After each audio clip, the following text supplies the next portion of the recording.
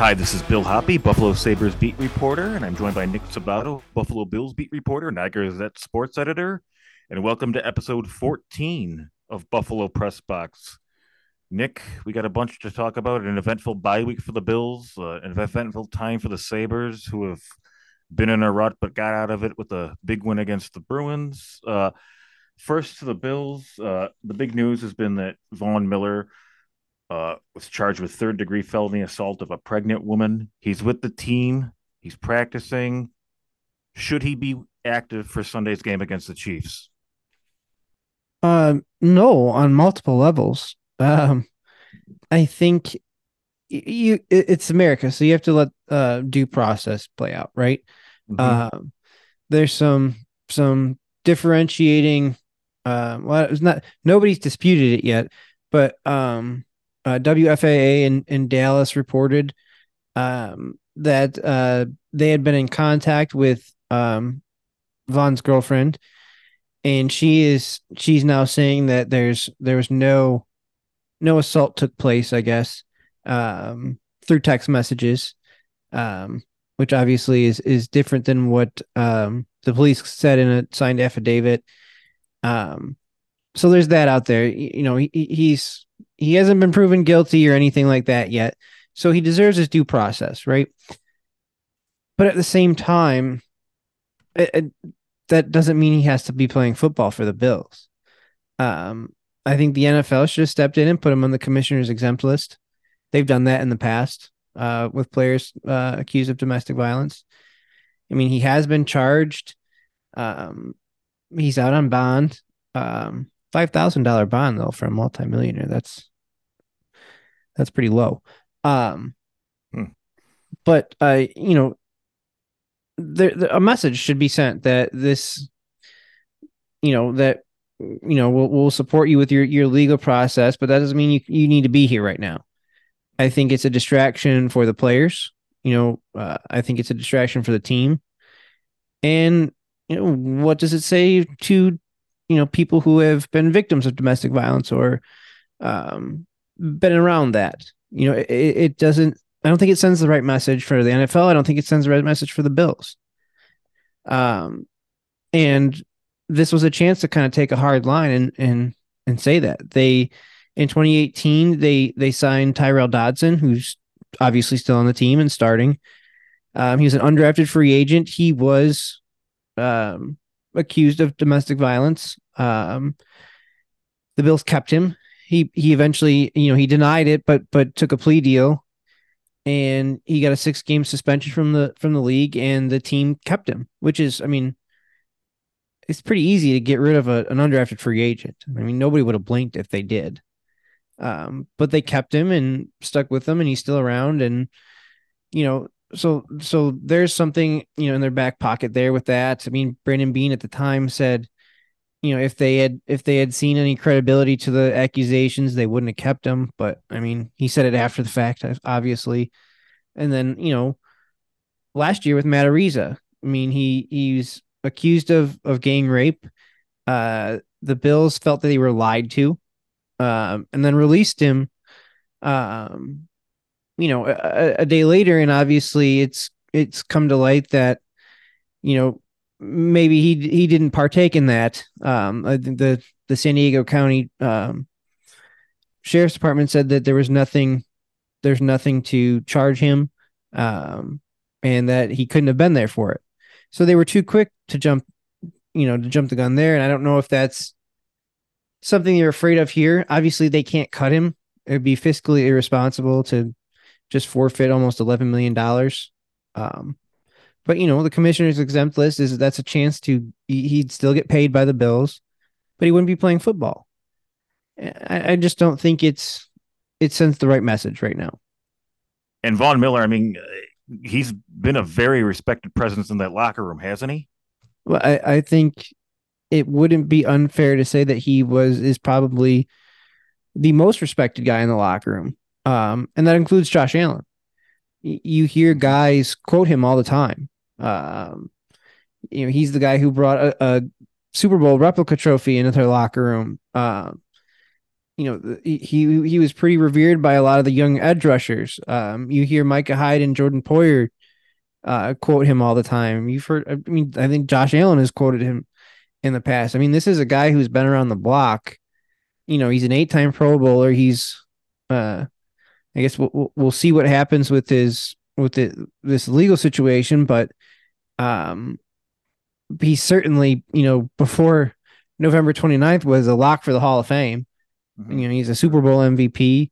He carries a lot of weight, and he's over the top positive usually, to the point where sometimes it's unrealistic. But he has been a very, very big deal in that locker room since he was signed. And I don't know how much that's going to change now. I'm sure there are going to be guys that'll stand by him. I'm sure there'll be guys who look a little differently at him, and I think that's what you might expect with someone like that. And then you factor in everything else too. I mean, he's played 8 games and has 2 tackles. So I mean, it's not like this is a situation where the Bills are just kind of blowing off the issue and saying we need this guy to win, we need this guy so we can get to the playoffs. Like, it's not like he's really contributing a whole lot on the field that they need to take a stance like this. Okay, Nick. So the Bills' playoff chances, they're 6-6. They're in the hunt. I mean, we remember when that graphic would have come up years ago when the Bills were, in their drought in the hunt, and it wasn't very realistic. I mean, we've been asking every week, but is it realistic that they make the playoffs? Obviously, they have to get on a run here. They have to maybe win out. And it's such an odd dynamic that we have this team.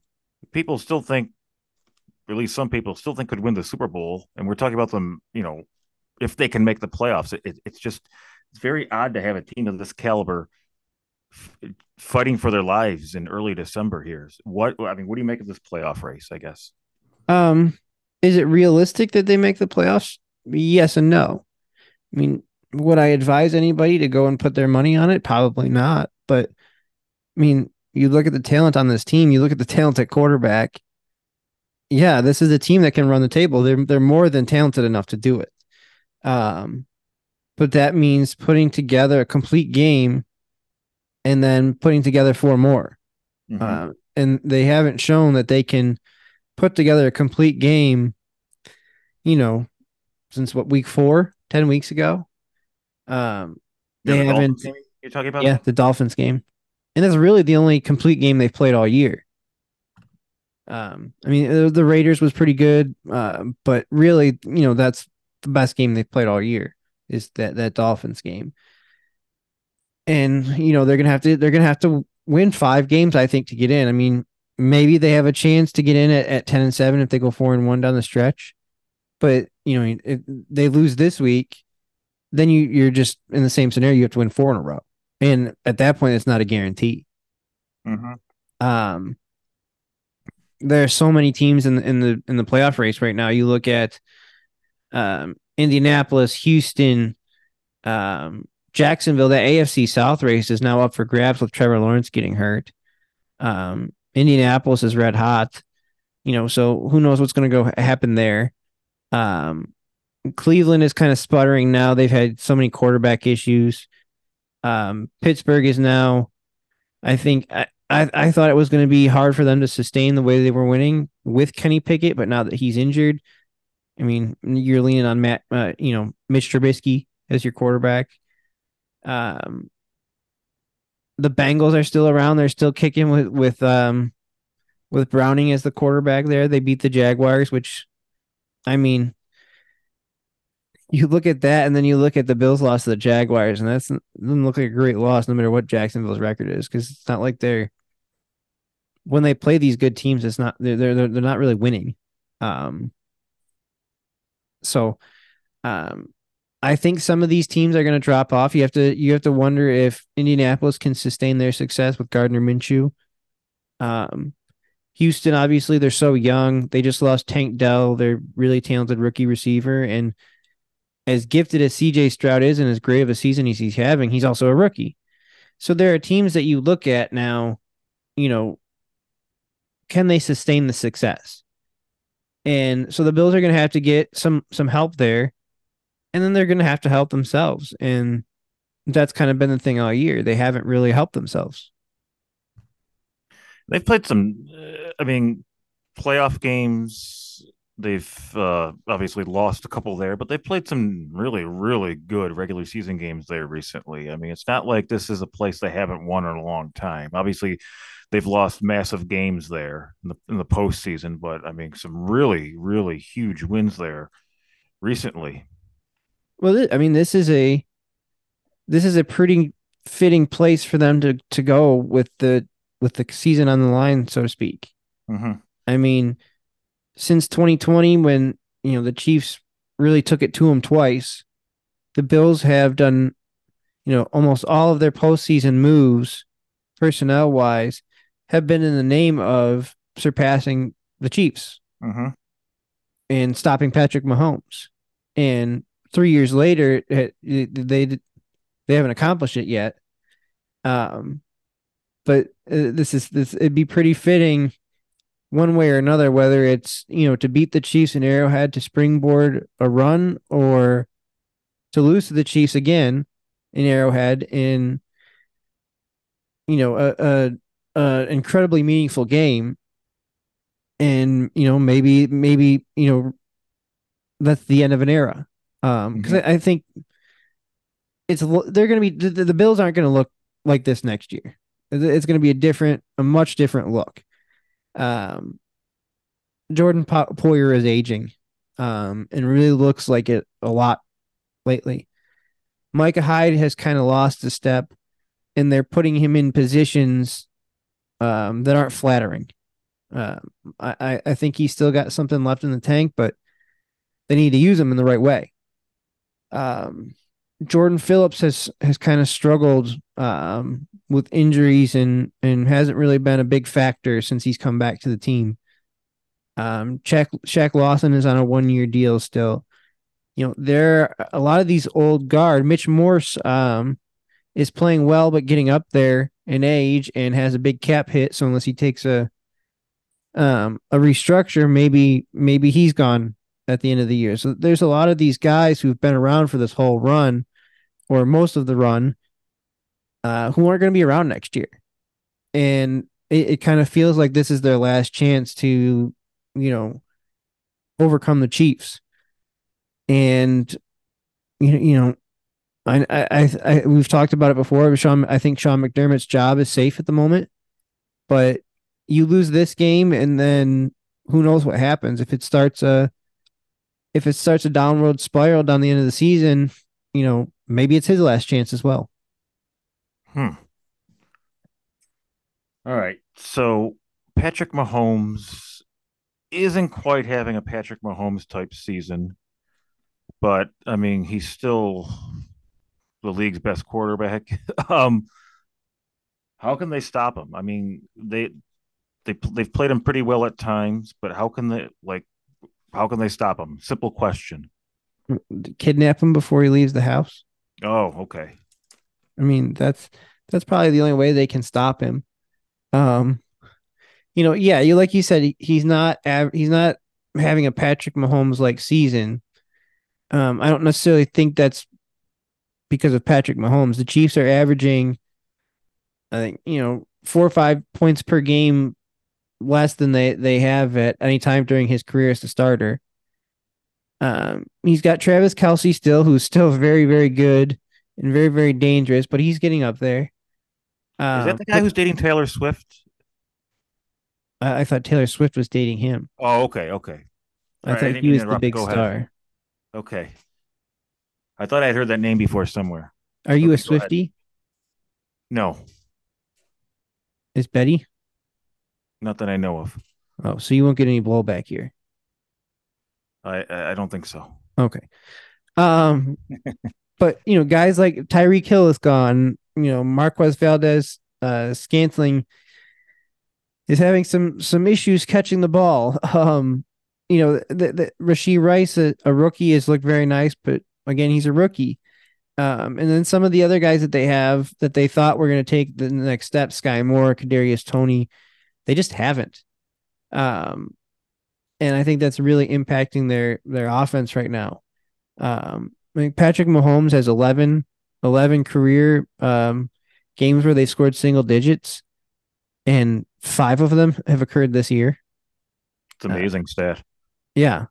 So on the surface, it looks like the Chiefs' offense is ripe. But I wouldn't go into the game banking on that theory. I mean, he can still explode at any minute. And So, I mean, oh, go ahead. and he's really there's really no solution to stopping him. Like he averages, if you blitz him, like I think he's been blitzed 34, 35 in 34, 35 games, he's been blitzed 10 or more times. He's averaging like 120 yards more per game than he does when he doesn't get blitzed at nauseum. So, um, It's another amazing stat. yeah. So it's like, what do you do with this guy? The Bills have, I think they've blitzed him 10 times once in 5 career games against them. Um, they've generally gone with a theory that we're going to rush 4, play coverage, and make him be patient. And then at the end of when you get to the red zone, they condense the field and make it trade touchdowns for field goals. Um, I think that's probably the best strategy. But then their secondary has to hold up as well. Interesting, Nick. All right, so dealing with the KC blitz, how can the Bills thwart it? Well, the Bills, I mean, it shouldn't. I mean, the Bills have thwarted that blitz frequently. I mean, they blitzed Allen almost 13 times per game in 5 games. And he's got 14 touchdowns and 2 interceptions. This defense, though, this is the best Chiefs defense that the Bills will have played, over this last 4 years.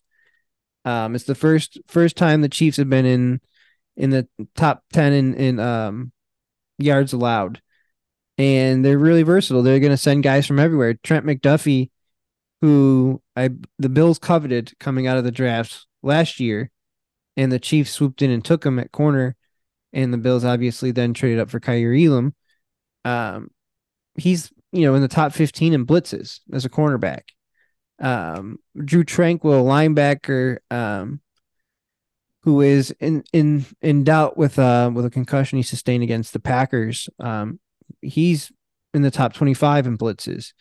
And then you throw in Chris Jones, one of the best defensive linemen in the league. He plays everywhere. He'll play right side, he'll play left side, he'll play 3 technique on the outside shoulder of the guard. He'll go 1 technique on the outside shoulder of the center. He'll play rush end.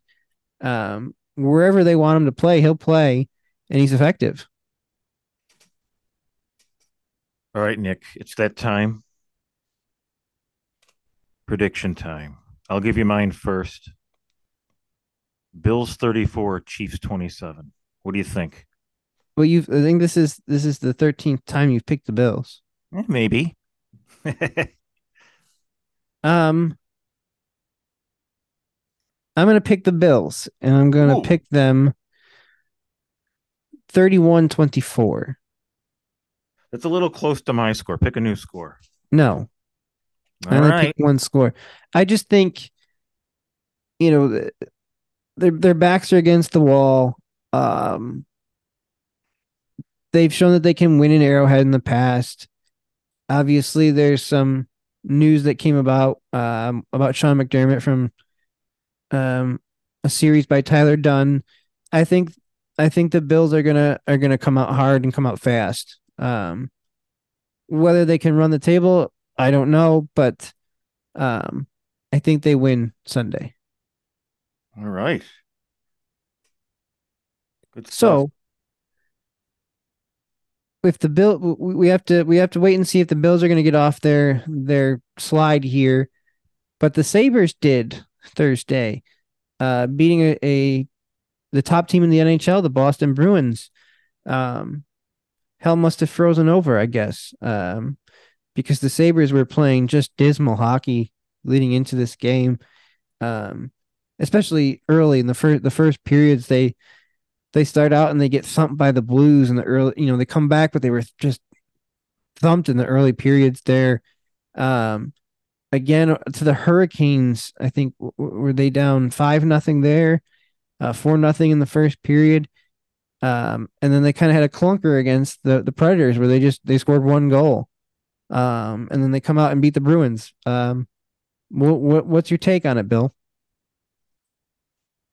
Well, first of all, I think that the Sabres aren't in a playoff spot at this point isn't the most shocking thing. I thought they could make the playoffs. I think I've said I thought they would end the streak this year, but the fact that they're not in the top eight at this point in the season isn't, the most surprising thing. What's surprising is that they're not higher and just how poorly they've played, how they've, lost their identity and just how badly they're losing. They're not losing exciting games, by a goal. They're getting blown out. They're getting blown out of the arena in the first period regularly. So that's the surprising part. Not that they're not in the top eight, but how far down they are and how just downright bad they've been in a lot of games.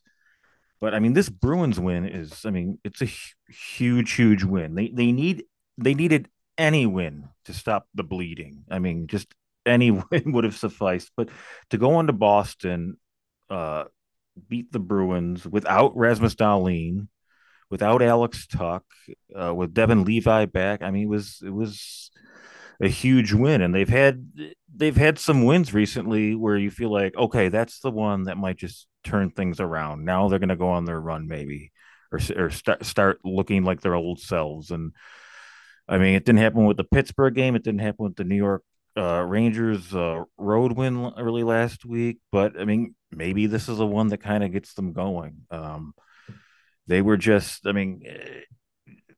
Granato's been preaching just hard and direct. And they were tough to play against. They pressured the Bruins, and they looked much different. And the surprising part about the Sabres is they've been pretty soft. They've been easy to play against. When you lose as many puck battles as they've lost in the last couple weeks, yeah, you're going to lose, and you're going to lose badly. So, I mean, Thursday against the Bruins. Go ahead. You got something? aside from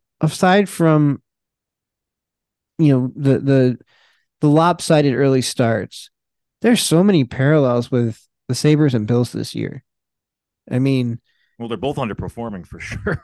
and like the Bills obviously had that stretch of slow starts.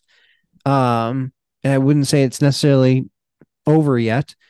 But the offense isn't playing. The Bills' offense obviously hasn't been playing at the rate that everyone expects, and now here are the Sabres in the same boat. Go out and score one goal against the Predators. That's I get that they have some injuries, but that's really, really, really difficult to swallow.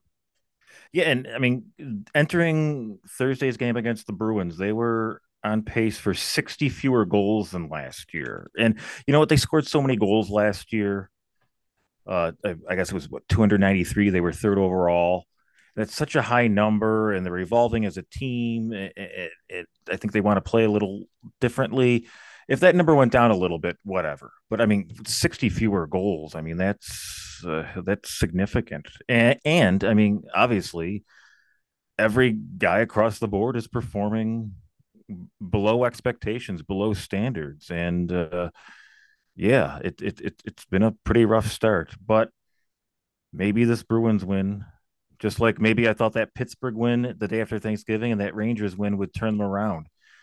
Uh, it certainly shows they have it in them. And to beat the the Bruins had won 20 of the last 22 games against the Sabres. The only two the Sabres had won were Ukko-Pekka Luukkonen's first game at the end of 2021, the COVID year, and that wild overtime game on New Year's Eve last year in Boston. So think of division rival. the Bruins are really, really good. But I mean, to win just 2 out of 22, I mean that's like Bills Patriots. That's like And the Bruins don't have Tom Brady. that's that's right. But they do have some pretty good guys, and that's like I mean, it's like Bills Dolphins in the '70s. I mean that's really, I mean that's significant. How badly the Bruins feasted on the Sabres. But I mean, maybe that starts to turn now. I mean, it's only one game, but it was a strong, strong win and one they needed. So here's a hypothetical. Oh boy. Let's say that they can't pull out of their funk and build on this win. At what point is it necessary for Terry Pagula to come out and have a press conference, make a statement, something? When you look at these two franchises that he owns, I think it would have been pertinent for him to come out and have a press conference, make a statement about Von Miller, or to take a stand and say, "Hey, he's not going to play until this is resolved." Um, whether it's like I don't think he's going to come out, and I don't think any owner ever coming out and saying, if things don't change, heads have to roll. I don't think that ever does any good. And usually the owners who say that are the owners we scoff at, the Jerry Joneses of the world, Al Davises. I guess Mark Davis now, um, but even if it's to give these coaches a vote of confidence publicly, to say, I extended these guys, they're not going anywhere. You know, do you think that that's something that's needed just to show that nobody's asleep at the wheel here? Well, I mean, you'd always love for your owner to speak, but I mean, he doesn't speak, and I mean, I can't remember the last time he spoke. To be Well, honest, he just got what, was it 500 million for that stadium in public funds, 800 million, something like that. and he spoke at the groundbreaking event, But he right? hasn't he hasn't taken questions since this was approved, since it was approved by the state. Like, you're getting all this money um from taxpayer dollars to build your stadium that you're going to profit from, and you're not going to come out and take questions. I understand it's been a tough year or so for that family, but sheesh. Um, when you're getting that kind of cash, man, I think you owe people some answers. Well, the last time he spoke in a Saber setting was, I want to say, when they made the move to Kevin Adams, and that was June 2020. So he just he just doesn't do it, and you'd always like answers, but I don't I don't think we're gonna get them. I really don't. So 850 million um from in state and county funds um for a 1.4 billion dollar venue. Um, I was at the groundbreaking, but that seems like years ago after the way that this fall and early winter has gone. But I don't know the last time he spoke, for the Bills. It's hard to believe that it would be Sean McDermott's hiring in 2017, but it's possible. But even 3 years, man, that's a long time for the owner to go without talking. Yeah, and but I mean, it's always been like, I mean, I think maybe if you go back to before Adams, it was when they hired Jason Botterill. So unless I'm missing one there, but yeah, I mean, uh, he just doesn't like to talk, and you know what? He's a good talker. I mean, his first press conference, his news conference when he bought the Sabres. I mean, it was something else. I mean, he brought the people in. He was emotional. He just passionate. I mean, it was I don't think that's he's necessarily a great orator, but he talks in a way that resonates with people. sure. Yeah. I mean, immediately in that. I mean, we're going back, whatever, almost 13 years now, I guess. But yeah, immediately That's he. I mean, wild, isn't it? yeah. But I mean, in 2000, whatever, February, March 2011. I mean, he immediately he grabbed it. I mean, he grabbed everyone's attention. I mean, I'll never forget how excited people were um, when he bought the team, and so much of that had to do with that news conference and the passion and excitement that he displayed.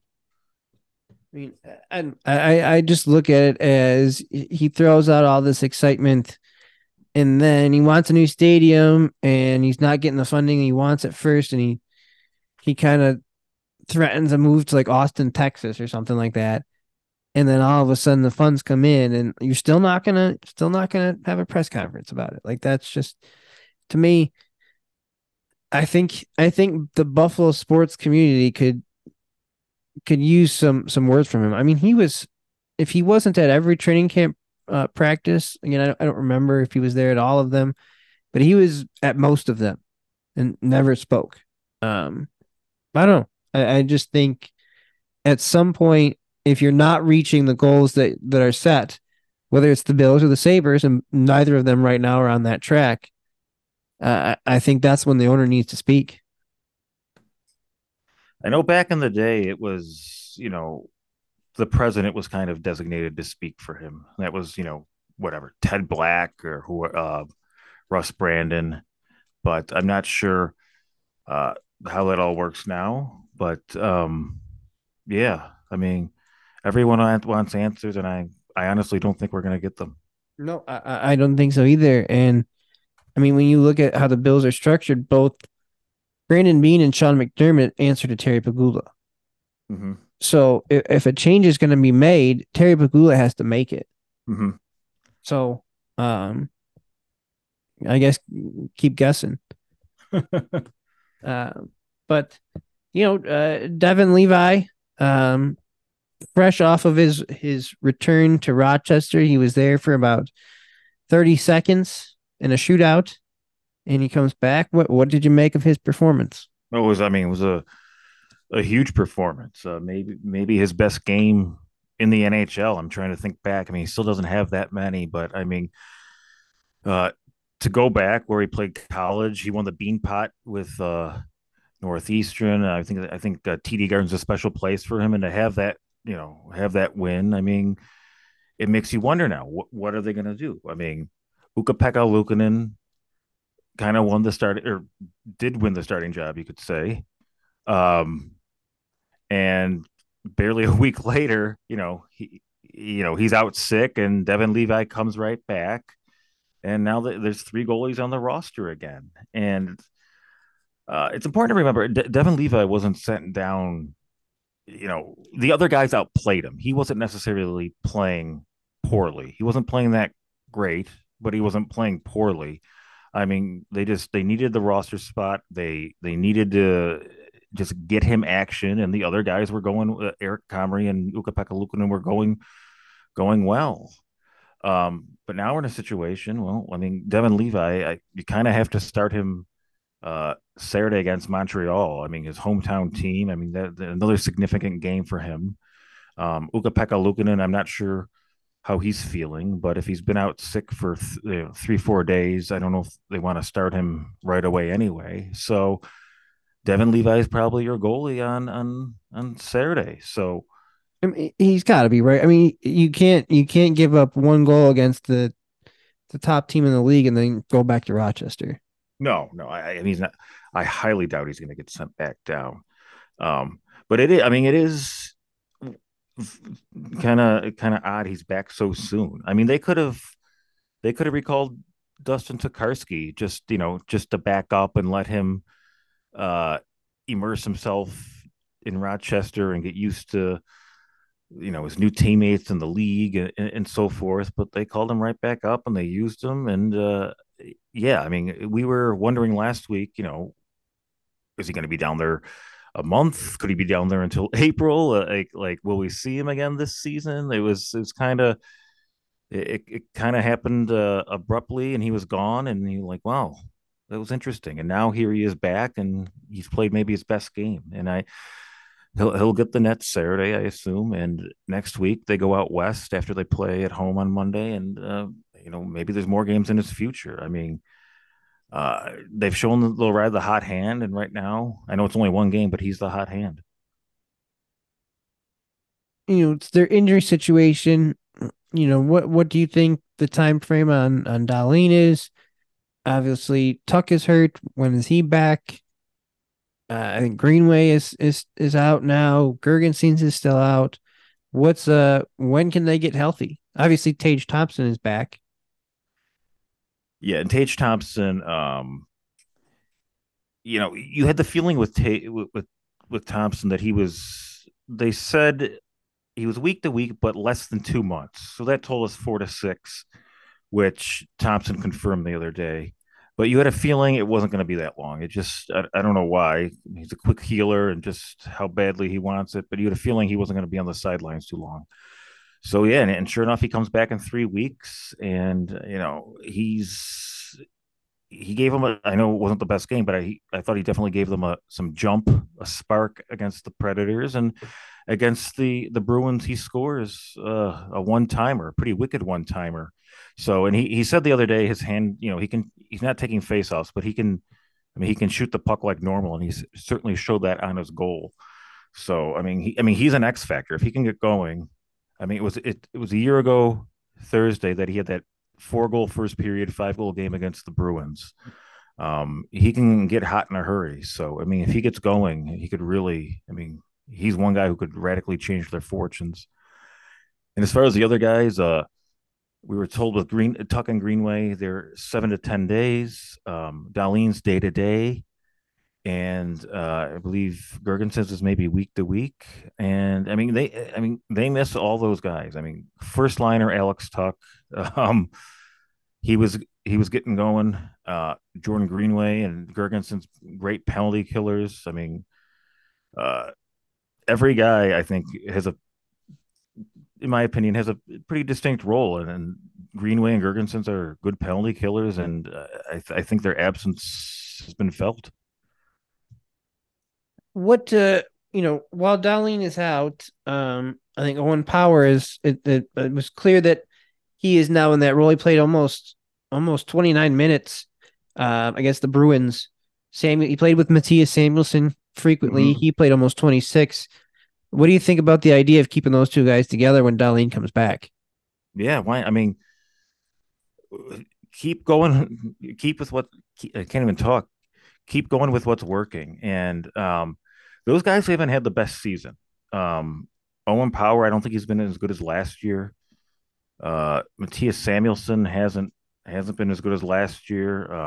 He just I don't know what a lot of giveaways, but they just haven't been themselves. And when you've been as bad as the Sabres have been at times, a lot of different things go into it, and just Power and Samuelson's play has certainly contributed to it. I think Power's had a lot of, I think poor decision making.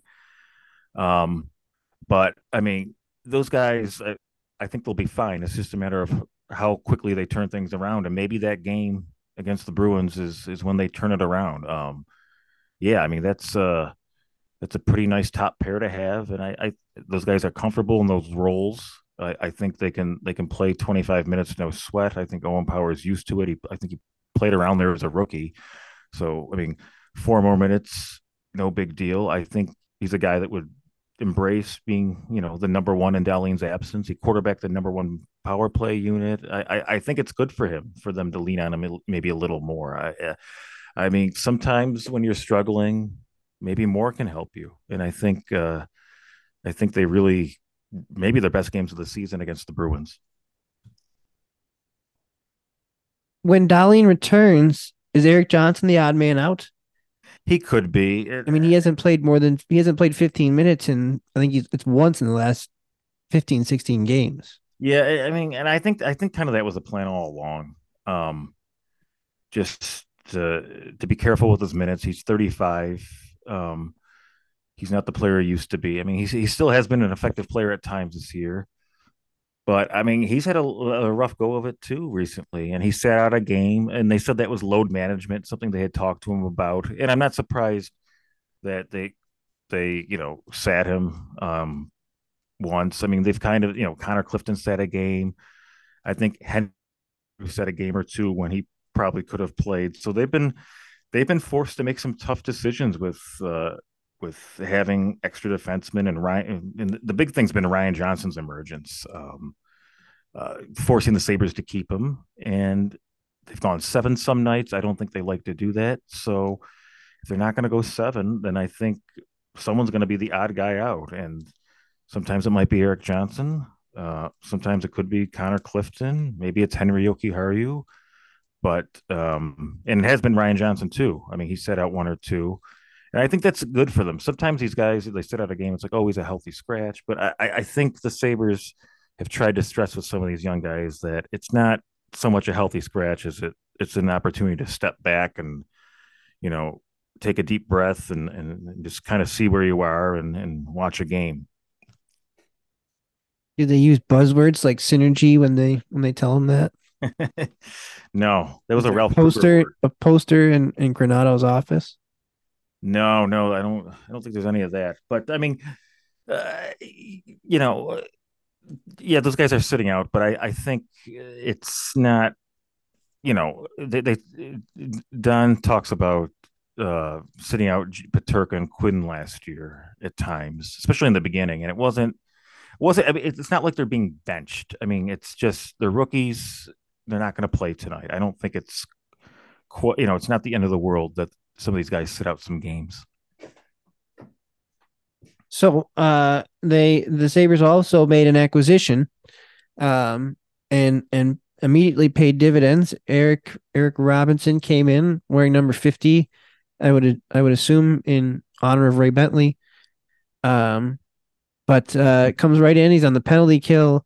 Um, I thought he might have had his first goal, against the Bruins, but I think they gave it to Olofsson instead. What do you make of the trade? What do you make of his early performance? Well, his early performance was terrific. I mean, he was noticeable. I mean, he scored a goal that got called back for the oddest goalie interference you'll ever see. I mean, it was just battling for the puck like happens like all the time every game, but they called it back. He had a breakaway. He just gave him some energy. I mean, I think he was good, and that's the kind of game you expect from a guy in his first game with a new team, especially after he cleared waivers this year. He went back to the minors for the first time in 3 or 4 years. I mean, he's at a critical juncture of his career, so I'm sure he's totally energized by the change of scenery and a new opportunity. And the Sabres, they were at a in such a rut that they had to do something. And I know it's not the most uh it's not the biggest move. It's not like a wow move sending a conditional seventh rounder for a guy who was on waivers, earlier this season. But it addressed a need. They needed someone else up front. They needed someone who could kill penalties, give them just more jam. And he's already paid dividends. So I think it's a good move. I mean, it's a low cost move. I mean, you give up a conditional seventh rounder, and I don't know what the conditions are yet, but I mean, whatever. I mean, you take that. I mean, you can get an NHL player who can help you immediately when you've lost, four straight games, 5 out of 6. And as we said, the way they lost them, do it. And yeah, he's one game, but a nice fit so far. All right, Bill, what do you expect for the weekend?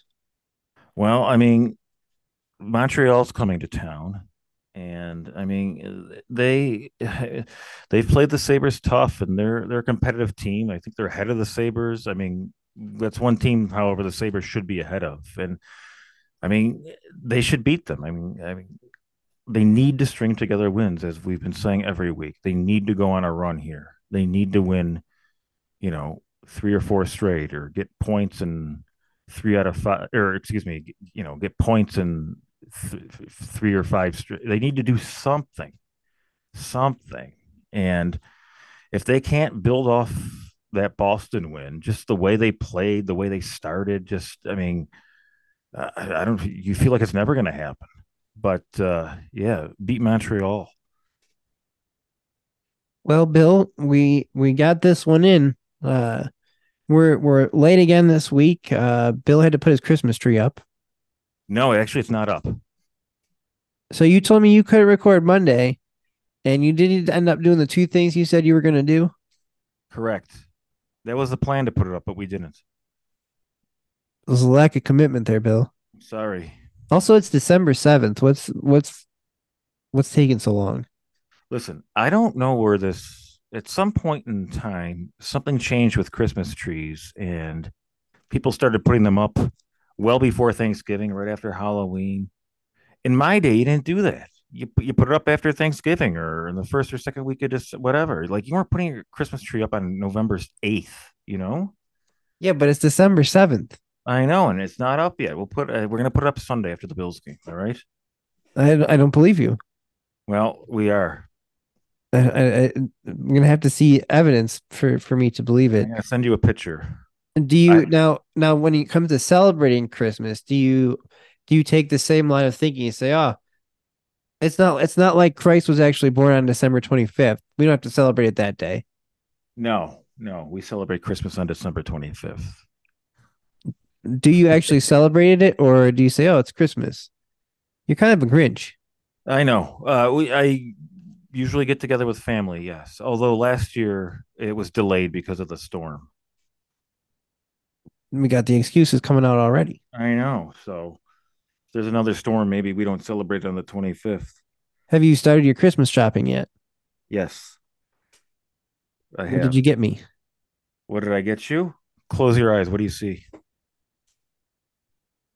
Well, I know it's Betty's wedding dress in the back, but it always it always makes me think it's a ghost. Bill's wife's wedding dress is hanging in the background, and it looks like a ghost is hovering over his shoulder. You know, kind of spooky, huh? It is. uh, but yes, the tree will be up on Sunday. Thank you. All right.